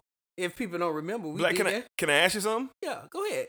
Does any other Florida teams got a ring this decade? No, sir, they don't. Okay, I just want to ask. Yeah. Go ahead, Black. Yeah. Go ahead. But, man, like, it's amazing, man, to be a Nole. And I can say in this decade, we were victorious. We were victorious. We got the hats and the shirts to show. Yes, sir. We have those. That we were victorious. We have those. And we have footage. Then I got the 2016 Alabama team. That team was just amazing to me, man. Derrick Henry being the Heisman Trophy winner. Man, it was just amazing. Total dominance, that team there. And I have the 2010 Auburn Tigers. The things Cam Newton was doing by himself. By himself. Oh, Cam. You can only name one other person that went to the league on that team, and his name is Nick Fairley, and he played defense. And that was it. So the things this man did with that 2010 team in Auburn Tigers was amazing. Remarkable. Yeah. Jumping from the 20-yard line, diving in the end zone, man, getting up with the swag. I think Cam Newton invented the swag in college football and then taking it to the league, man. It's just, this kid changed everything. And you know what? You want to know one piece, D, that I think people forget about? What's that? This kid went to Florida. He went to Florida. He was there. And thank God, what happened, him getting in trouble. Thank you. Yeah, get out of there. Thank you, football gods, for getting him out of there. Definitely ain't want to deal with him. Yeah. So this kid just changed everything for me, man, in college football. He did it well, man, and by himself he did it. Yeah. Yes, he did. So piggyback off you, Black. I also have 2010 Auburn Tigers, undefeated national champion Cam Newton, Heisman Trophy winner of that team. Just fantastic, man. Like, he was a one-man show on offense. Nick Fairley was the other one-man show on defense. And they got it together and won the whole thing, man. I also have the 2016 Clemson Tigers, led by Deshaun Watson. Magical team, man. They lost to Alabama the year before. Came back to the national championship game, faced them head up, and one of the better games we've seen in the playoff, man. Deshaun Watson and the Clemson Tigers and Dabo Swinney finally knocked off the immovable object of the Crimson Tide.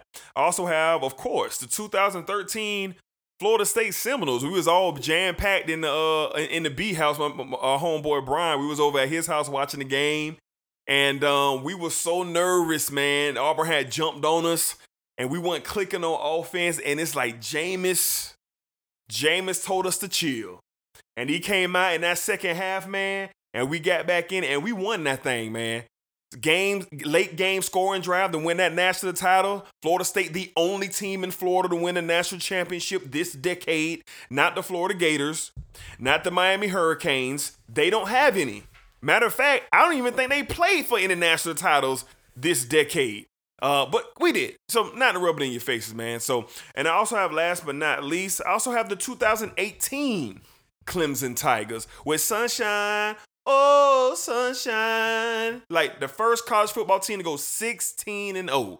16-0. No other team has ever done that. They have that record. They were very impressive, especially for them to lose. Well, for Kelly Bryant to be benched probably after the third or fourth, fifth game of the season. You bring in this young 18-year-old freshman, Trevor Lawrence, and he just takes them to another level. And they never look back. They dominated Notre Dame in the first game and then just mollywopped Alabama in the national championship game. So those are my standout teams from the decade in college football. Papa Gary, let's bring you back in here, Papa Gary. Name us some of your teams. Well, I already know one of them, but let's say some of your teams, man, from the decade. Well, I'm gonna start I'm gonna give you my three. Okay. I'm gonna start at the bottom with the third one. The Clemson Tigers of Deshaun Watson's junior year. 2016. Yes. That team was gritty. They weren't the most overly talented team, but Deshaun took them on his shoulder and took them to the promised land. Number two, the Alabama Crimson Tide, 2016 with Derrick Henry. Okay. A man amongst boys. This guy, and they was doing these championships without the top-notch quarterbacks. They had 2- and 3-star quarterbacks winning natty. So I don't even remember who they starter was. Wasn't it Jalen Hurts? You don't even know. Was it Jalen Hurts as a freshman? Yeah, Coker. Okay. Yeah, and then number one, of course, the 2013 Florida State Seminoles. I mean, just like D said, we would pile up in Brian's apartment, and when that whistle went off, we all got up and ran to Academy. Yeah, let's get me a shirt. T-shirts Yes, and the sir. caps Tonight.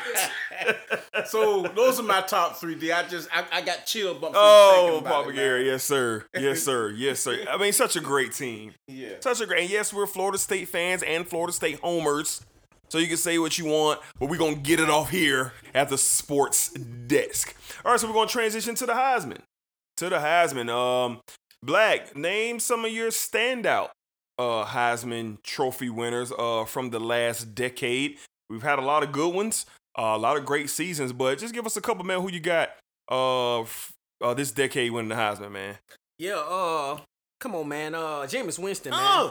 You know, how can you say it? I wish we had the footage. I think we need to find the footage, man, when we beat the Clemson Tigers, man. We're not leaving without a victory. Oh, man. My brothers, we're not leaving without a victory. Oh, man. You know, I know it's a long season in college football, but I think that game right there won him the Heisman. I know we went on to play more games, yeah. You know, average 45 points, but I think that was the game. That put us on. You know, that put us on, man. Yeah. And to see this kid do the things he did that year, man, didn't nobody stand a chance that year. No one stood a chance. Our best game that we got was from Auburn. They only championship game. Gave us problems. Yeah. We blew everybody out Yeah. that year. Easy. And his 2013 Heisman that year, that was a special one.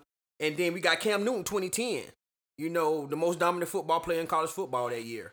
You know, hands Facts. down. You know, they had a little drama with him and his dad and Cash and whatever. cares? It is what it is. Who cares? Who cares? But that Heisman was a really good one. And then last but not least, a man amongst boys, Derrick Henry. Okay. You know, Derrick Henry, man, the things that he did that year, man. Like, I can remember a game he had almost 40 carries in.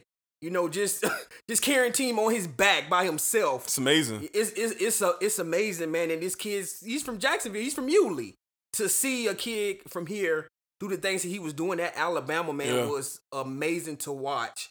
And then last but not least, Mr. Money Man, Johnny Manziel. You know, how can you forget him? I wasn't going to say him, but how can you forget that? That's a whole movement in college football by itself. He had a magical season. You know, he had a magical season. Beating Bama. He beat one of the better Alabama teams. You know, he didn't win no national championship, but he won a Heisman Trophy because he was the best player in college football. Must see TV. How can you not give Johnny Manziel his props? Yeah, must see TV. He definitely was, man. He definitely was. All right, for me, man, I'm going to kick it off with this year's winner, Joe Burrow. Look, I'm still just flabbergasted at the mere fact that this man completing 80% of his passes. 80%. And we're currently recording this show while the college football playoff is happening. And at 4 o'clock on this day, this man was responsible for 8 touchdowns, 7 of them through the air. My word. My buddy Charles, he's saying that Joe Burrow might have the best season from a college football player ever when it's all said and done. If they can win this title, we might have to look back and say, was Burrow's season the best ever? And at first I was like, nah, I'm going to stick with Cam and Jameis. But he got a case here for what this kid is doing. Burrow just lights out. First of all, you didn't see this coming. And he sustained it. So it wasn't like he had a game here or a game there. No. No matter who you put in front of him, he put numbers up. So I'm going to start with Burrow. And of course, 2013, we was blessed.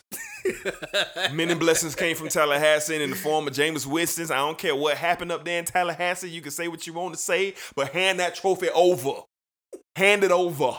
Heisman Trophy winning freshman. I think he was the first freshman to win the trophy. Mm-hmm. He was the first freshman to win the Heisman Trophy. Just superb, skilled, talented, a leader. Brought Florida State back to prominence. I just remember Jimbo crying when we won the title, man. Jimbo just wouldn't let go of Jameis and holding on to the glass ball, man. Jimbo was just so happy, man. So, of course, man, Jameis Winston helped my life out tremendously, and I definitely want to tip my cap to him. And, of course, last but not least, currently right now, Cam Newton, best Heisman performance I ever seen. Jameis had a lot of weapons. Jameis had a lot of weapons at Florida State. And I'm not being funny, I can't tell you a receiver from Auburn. I can't tell you a running back or offense. I can't tell you nobody. I can't tell you nobody who was on that Auburn team. And for Cam to do what he did with that team and to win a chip, come on, man. I mean, come on, he was, and I hate to say it because it's a team game, but I'm going to say it in a way, solely responsible, man, for winning that championship. So those are my impact Heisman winners. Papa Gary, you got any Heisman winners you want to share some light on? Pretty much the same as you guys. I'm going to start at number 3. I'm going to go Derrick Henry, and I'm kind of biased because he's a local product. Yes, sir. I just love the kid. I love him now as a pro. Yeah. Even though he kills the Jaguars, I just love him. He's so humble and he's not a fiery kind of guy, but you put that ball in his hands, you better look out. Rumbling and tumbling, baby. You better look out. I mean, he's going to run around you, through you, and away from you. So he's number 3. Number 2, I'm going to go Cam Newton. Okay. I'm going to go Cam Newton. Cam. Let me backtrack. Let me go to Jameis Winston. Jameis Winston. The only reason I'm backtracking is because Jameis had 11 pros on that team. Jesus. We was loaded. Had 11. We were loaded. Loaded, man. I mean, you got guys still in the league playing that was on that team. So Cam is number 1 because he had no one. I mean, just like you said, I can't even name a person on that team. I know the coach name was I forgot his name. What, Malzahn? No, it wasn't Malzahn. It wasn't Malzahn. Malzahn was the offensive coordinator at the time. Gene Cheswick. Cheswick, yeah. Yeah, he was the head coach. He was such a dominant player that year, and he beat Alabama by himself. He beat everybody by himself. Yep. So, and that was a good Alabama team. Those are the top 3 Heisman winners of the decade for me. 10-4. I mean, just greatness all over the place, especially that 2013 year. I mean, you didn't think we was gonna highlight it, bro? We could just really talk about that in itself, but we that's for another time, another place, bro. But yeah, so I think all in all, from the decade in college football, we've seen a lot of. Well, we'd be remiss if we just didn't highlight the excellence, the dominance of Alabama. Nick Saban, we will be disrespectful if we don't spend a second just to talk about Bama. All of the talent that's came through there, the coaching, Nick Saban, the way he's been able to sustain this program. I think they won 5 titles this decade. It's 10 years in the decade, guys. It's 10. Split that in half, 5 of them giving it to Alabama. And if everything go the way it's supposed to go, the other 3 might go to Dabo. But we'll see how that goes. We'll see how that goes. But just pure dominance, man, from Nick Saban and the Crimson Tide. I can't stand it, but what you gonna do about it? They got a factory down there in Tuscaloosa, man, and just want to tip our cap to Nick Saban and Alabama, man. So before we get out of here, I just want to mention a couple of my favorite games that I saw. The 2013 Rose Bowl, of course, Florida State and Arb. I know we piling on here, but it is what it is. It is what it is. All right, go moving on to the 2018 Rose Bowl, the Georgia Bulldogs and Oklahoma Sooners. I mean, my God, man. I mean, Baker and Fromm went back and forth, and I was pulling for Baker. I was pulling for him. I love the college Baker Mayfield, but Georgia prevailed with Michelle and Chubb. Them boys both had like 150 yards rushing apiece to knock off Oklahoma. Crazy score like 51-47 or something like that was the final score. And last but not least, probably the best game I've seen this decade, the 2016 National Championship game, Alabama versus Clemson. Deshaun Watson getting his get back. Clemson winning their first championship. Hunter Renfrow, I think that's his name, catching the touchdown pass from Watson, solidifying Watson. To me, he should have been the number 1 quarterback taken in the draft. To me, he should be a Jaguar right now, but that's another conversation. So shout out to Houston. You got you one. But those are my favorite games from the decade. Blake, you got any games from the decade? Yeah, man. How can we forget, man? I just talked about this guy, Johnny Manziel, going into Alabama and getting the win, man. That was amazing. Everybody basically was giving Alabama the national championship that year, and this guy went in there and shocked the world. Yes, he did. And also Florida State. How can we not say Florida State? Winning the national championship, going down to Death Valley and just smacking number 2 ranked Clemson, smacking them in the face. I just want to bring back some memories for you guys if you don't remember that game. How crazy it was in Death Valley that year. These guys came in on the buses, all jacked up, buses shaking. Yep. And we just sit in the locker room all calm. We were nervous as fans, Absolutely. but not one nervous face in that locker room. Not Absolutely. one nervous face, but yeah, man, my Florida State Seminoles, and then last but not least, Baker versus Georgia. That's what Baker versus Georgia, man. How can you forget it, man? Like, great game. One of the greatest college football games since the playoff has been in play. Probably the best game. So Probably. That game, man, just amazing to see how Baker came out with his facade and his swag. And we thought they were really going to blow Georgia out. That's how I started. But Sony Michel and Nick Chubb happened to Oklahoma. So, yes, sir. And these guys took over yes, in the second half. Yes, took over. Did. I mean, you talking about 2 running backs that almost rushed for 200 apiece. So it was crazy, man. This game was crazy. I remember me and D was sitting here, man. We was watching the game. We were like, "Oh my God, great game! Like, this is really happening." Mm-hmm. And then the last game. How can I say Alabama versus Auburn 2010? Cam Newton going to Alabama with all the stakes to get him. They had Mark Ingram, Julio Jones loaded. Alabama was loaded, and he went in Alabama and got that thing done. Yes, he did. He was down early, but came back in the second half. Won the game. Who he throw the touchdown to, I couldn't tell you to win the game, but they got it done, man. And he prevailed to go ahead and win the national championship. Yeah, man, that was definitely a great one. So yeah, college football has been great. They implemented the playoff this decade, and right now it's at 4 teams. Who knows? Next decade it can go to 8 teams. So we'll see. But college football is in good shape. We'll see if Alabama can continue its dominance. We'll see if Dabo Swinney can take over Nick Saban. It's a lot. See if Florida State can get back going. We'll see. We'll see what this next decade has. So, okay, so we winding down here in this episode, but we'll be remiss if we didn't touch on the Olympics. All right, the Olympics, of course, happen every 4 years in this decade. We had the 2012 Olympics and the 2016 Olympics. So, Black, let's kick it off with you, man. What are some of your takes from the Olympics, man? You know, what do you remember? What stands out to you in those two Olympics? I think they were in London and in Tokyo, I believe. Yeah, man, we only get the Olympics for 4 times a year. So no. I mean, twice a decade? Every 4 years. Every 4 years. Yeah. I'm sorry, man. And we see special athletes and special talent in the Olympics, man. And just one of my favorites. I'm gonna go ahead and say it. He's a human fish, man. He's a human fish, Mr. Michael Phelps. Yeah. You know, how can you not talk about him and talk about the Olympics? How can you not? This guy, he won 16 total medals, 9 of them gold, and he set 36 world records. One of the only swimmer to ever do that. It's crazy, man, the things that he's done in the Olympics. Like, this guy, if you've never seen him, which I know you probably have, you better go to YouTube or something and look at this fish in water, man. That's what I call him, the fish in water. Yeah, man. That's how he is when he on and when in the Olympics, man. It was always great to see him. I hate that we ain't gonna be able to see him no more, but it's okay. Yeah. And then who can forget Mr. Usain Bolt?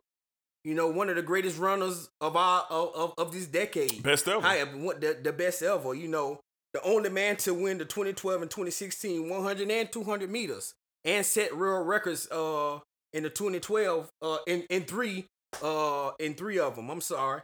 And last but not least, our basketball teams, 2016 and 2012, the most dominant U.S. basketball team there's been. 2016, we just blew everybody out. We just got rid of everybody. So, and then our 2012 team just immaculate. And Kobe, that was Kobe's last run. So and LeBron's. So it was amazing to see those guys, you know, do what they did in that championship run for the gold. Yeah, I can kind of piggyback off Black. For me, you know, Usain Bolt's dominance. I mean, it was a movie to watch Usain Bolt. You knew what time he was running. You knew where you needed to be to see him run, and he never disappointed. Again, Michael Phelps, total, he had 28 total medals. Even with the team swimming as well, total of 28. He was just dominant, man. Like you said, a human fish, and it was great to see Michael Phelps do his thing. Especially he dealt with some adversity. He retired, came back, said he wasn't going to do it no more. Still came back and won, so shout out to Phelps. Men's basketball as well. I mean, ain't nothing to really talk about there. Greatest players in the world are right here in America. You get them together, what you expect? KD, LeBron, Kobe, Chris Paul, you name them, they was out there giving them the business, all right? And Simone Biles. Let's see. Simone Biles last year, she won a total of 5 medals. She set the record. She's the first gymnast to do that in the Olympic event, Simone Biles. She just came in and took over the gymnastics world. She was a part of the Final 5 group with others like Gabby Douglas out there as well. So shout out to Simone Biles. She's just so dominant and really looking forward to seeing what she could do in the 2020 Olympics. So shout out to Simone Biles. So Papa Gary, you got any memories from the Olympics? Anything that kind of stand out to you from 2012, 2016, anything? Well, first of all, Usain Bolt, the only person in the Olympics to win the 100 and 200 meters in 3 consecutive Olympics. That's unheard of, man. Absolutely. To be able to sustain that kind of excellence for 12 years and dominate and play and toy with guys on the track. Easy. And it was just amazing. Simone Biles, she just made me proud to be a Black American. You know what I mean? Her excellence and her physicality on the mat, and the way she carried herself, and even when the probe came out about the molestation from the guy, the coach, she handled that with character. So absolutely, she's a champ on the mat and off the mat, as far as I'm concerned. And then of course the basketball team. What more can you say? You know, after the embarrassment in 2004, we had to regroup and we had to come back strong, and that's what's been happening ever since. I still get pissed about that year in 2004. I still get pissed about it, but it's all good. It's all good.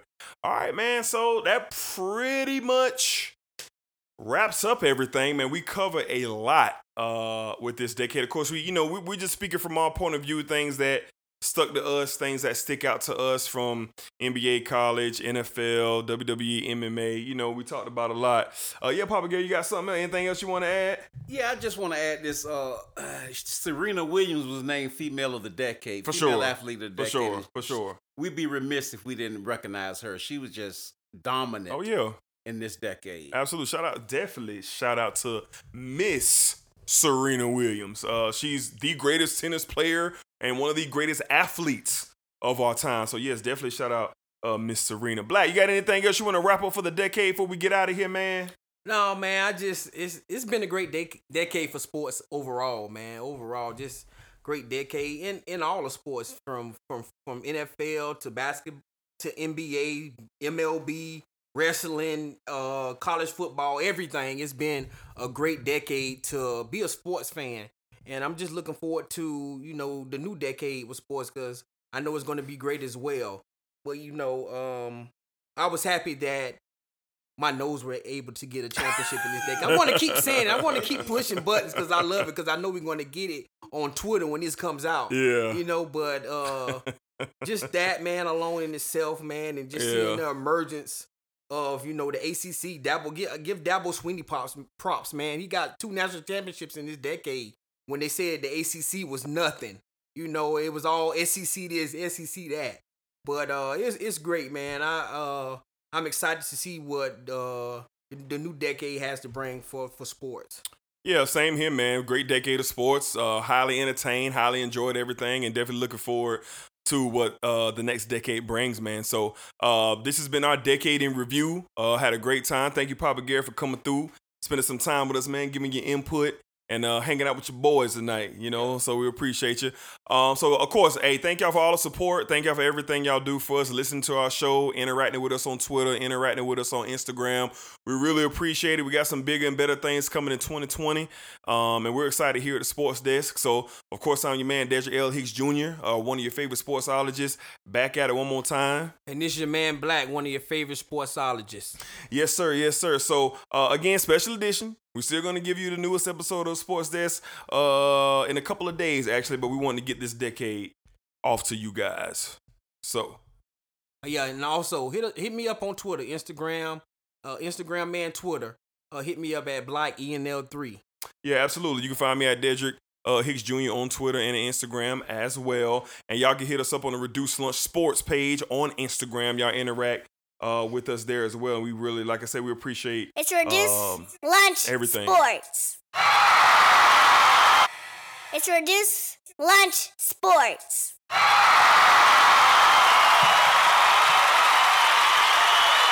Shout out your own Kyrie, man. Shout out my godson, man. Shout out your own Kyrie, man. All right, so we're going to get out of here. And until next time, we hope you enjoy this episode. Y'all know how we give it up here on the Sports Desk.